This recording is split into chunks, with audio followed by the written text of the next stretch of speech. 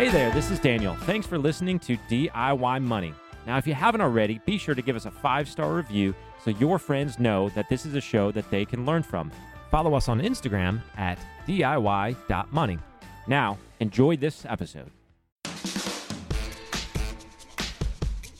Welcome back, ladies and gentlemen. You're listening to another edition of DIY Money.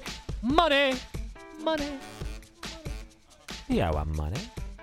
What's up, Daniel? Not much. Are we going to go briefer in this episode? That last one was broaching 20 minutes. Yeah, but it was awesome. It was pretty good. And we spent 5 minutes talking about the canned cranberry sauce. It's a hot debate this time of year. It is a hot debate this time of year. Not going to do it.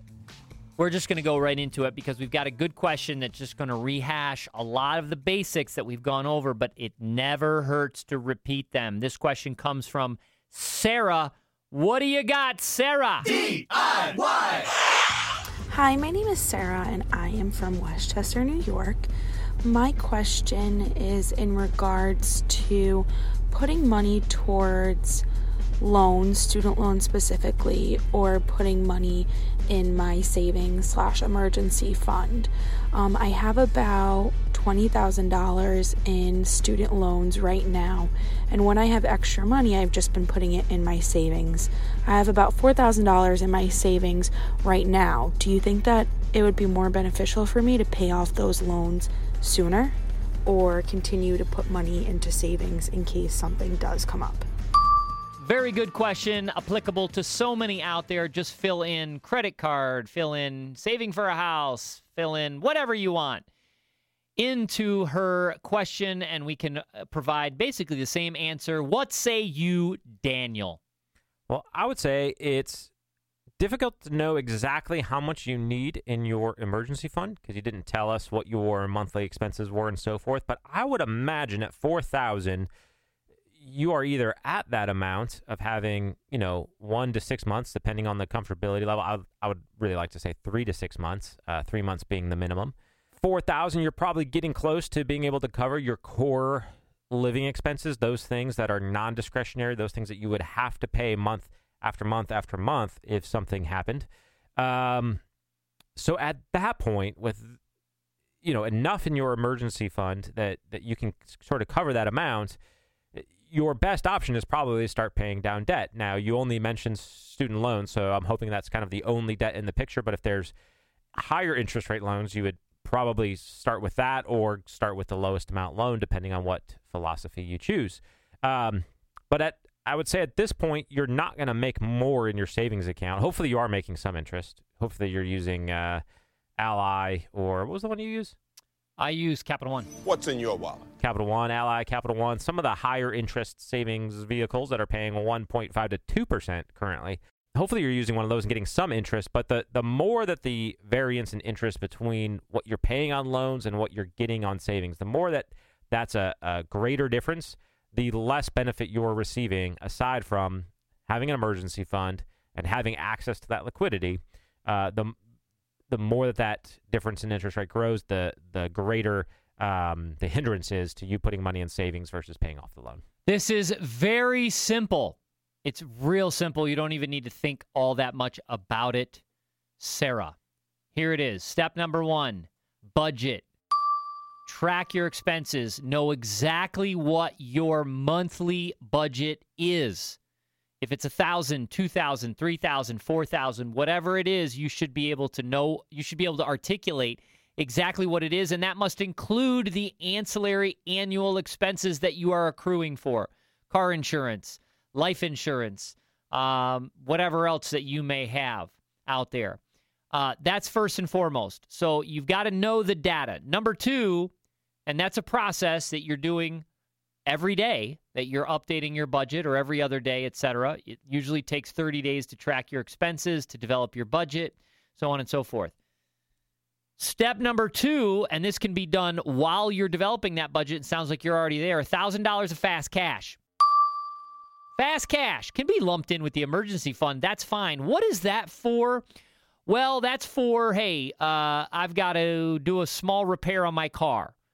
It's, again, part of the emergency fund, but it's just right there. And this is typically for people who don't have an emergency fund, so I'm kind of rehashing this. Sarah, you're already many steps ahead. But for those that are just starting, the fast cash is kind of to combat Murphy's Law. What do I mean by that? Well, the minute that you start budgeting and tracking your expenses, Murphy's Law says that you're going to need new tires. Your HVAC is going to go out. Your kid's going to have a dental bill, whatever it may be. So you do anything that you can within the legal system to develop $1,000 fast cash to meet that. So when it happens, you kind of laugh it off because it will happen. So that's, getting on Craigslist and selling things, Facebook Marketplace, looking around, having a yard sale if the weather permits, whatever the case may be, just getting rid of garbage, taking a second job, driving some Uber, whatever it may be to get that additional $1,000 to just set aside. Step number 3, 3 months emergency fund. Daniel was a little liberal, gave you the 1 to 6. I'm going to say 3 just as a guideline. Again, it's based on your comfort level, but I like 3. So whatever your monthly budget is, let's say it's $3,000. Well, then you need $9,000. Let's say it's $2,000. Then you need 6. That's your emergency fund. So step 1, track and budget your expenses to know exactly how much you spend. Step number 2, have $1,000 fast cash. Step number 3, have your emergency fund. Thereafter, it's the debt hierarchy. And we're just going to quantify them all as bad debt. But you got double bad debt, single bad debt, and or triple bad debt, double bad debt, and bad debt. Triple bad debt is what? Credit cards, store cards, all the nonsense with the high interest rates that are, I don't care if even you're playing the 0 interest percent game. They're garbage, all right? They're garbage. Bad debt, double bad debt is your cars, your auto loans, and ultimately your student loans. Get rid of them, all right? Get rid of them. Now, I like to kind of do the debt snowball, as Dave Ramsey talks about, when you get to this level, or even the triple bad debt. So, start paying off the smallest one first, then roll that payment to the next one, etc. So in your case, Sarah, if you can answer the questions, if you can say, yes, I've got $1,000 fast cash, I have 3 months emergency fund, then your answer as far as where should additional money go is very simple. It goes to pay off that debt. It goes to pay off that student loan debt. Just knock it out. Absolutely knock it out. It's difficult. I know it's a monthly payment. You kind of out of sight, out of mind. I know when I counsel people and they have a good chunk of money, and they could be sitting with $50,000-$60,000 in an account. Their monthly budget's $5,000, so that's $15,000. So they're $35,000 over their 3-month budget, and they got $20,000 in credit card debt. And I said, "What? Well, why don't you just pay that off?" Well, it's only 5%, 7% interest, but you're earning 2 in your savings account. Here's the reason. The reason isn't the interest. That's what they're saying. The reason is that seeing that amount in their checking account gives them a false sense of security, because they only get the credit card statement once a month, and it shows the payment. It doesn't show necessarily. It shows the balance. I realize that, but it doesn't feel the same.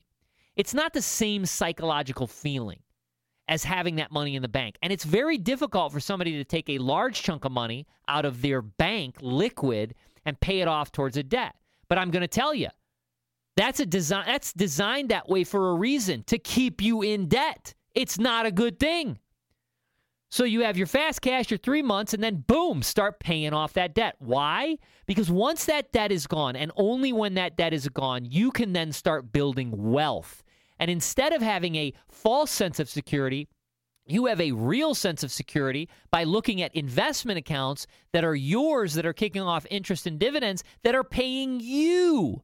You're not paying it. They're paying you. And that's how you create wealth. Great question. Follow the simple steps. They're really easy to understand. Not easy to implement. We get it. We get it. It's a marathon, not a sprint. What else do you have to add to that, Daniel? Well, I just want to build off of what you were just hitting on there at the end, talking about dividends and interest paying you back. When we were getting serious about finishing off paying off our student loans, and we went through this sort of psychology of, man, it kind of just stinks to put money into these, especially extra money every month. What we started tracking, and it was very simple, we just looked at the monthly statement from the student loan company, and it'll tell you how much went to principal, how much went to interest. we started tracking how much we were paying in interest every month and watched that go down as we paid more off every month. And we realized that that was basically an expense that was reducing. Now, when debt was all paid off, what we started tracking was the amount of dividends and interest we were getting every month instead, and watching as that increases over time. And the sort of the magical thing, and it's often talked about in the financial independence movement, or the financial independence retire early, FIRE movement, is that once that amount of dividend and interest reaches your core living expenses, that is sort of the definition of financial independence. So know that money thrown into debt, or small amounts even thrown into investments, are not futile. Those things add up over time. That's a great question. All right, if you're new to the show, it's real simple what Sarah did. She jumped on her phone. She hit voice memo on an iPhone. If she's on an Android, she had to develop or download an app. She didn't have to develop the app. If she that'd did, be cool. That'd be great. She had to download an app, submit the question, send it to us, podcast@DIYmoney.org, podcast@DIYmoney.org. We selected the question. We put it in the show. Now Derek, the intern, will send her $25 to Amazon to use at her discretion. That's how the show works. We need those questions. Send them to us at podcast@DIYmoney.org. Also, follow us on Insta, DIY.money, or Twitter @DIYmoneyQ. And remember, friends, the secret to wealth is very simple. Live on less than you make, invest the rest, and do it for a very long time. Make it a great one. College was incredible. It really was so great. I made a lot of friends and I went on a few dates.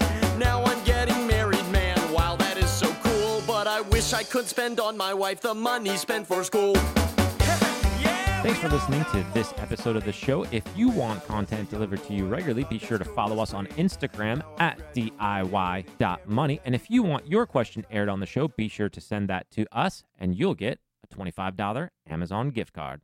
This show is for entertainment and educational purposes only and is not intended as personal financial advice. Before making any financial decision, please do your homework and consult a financial advisor as needed.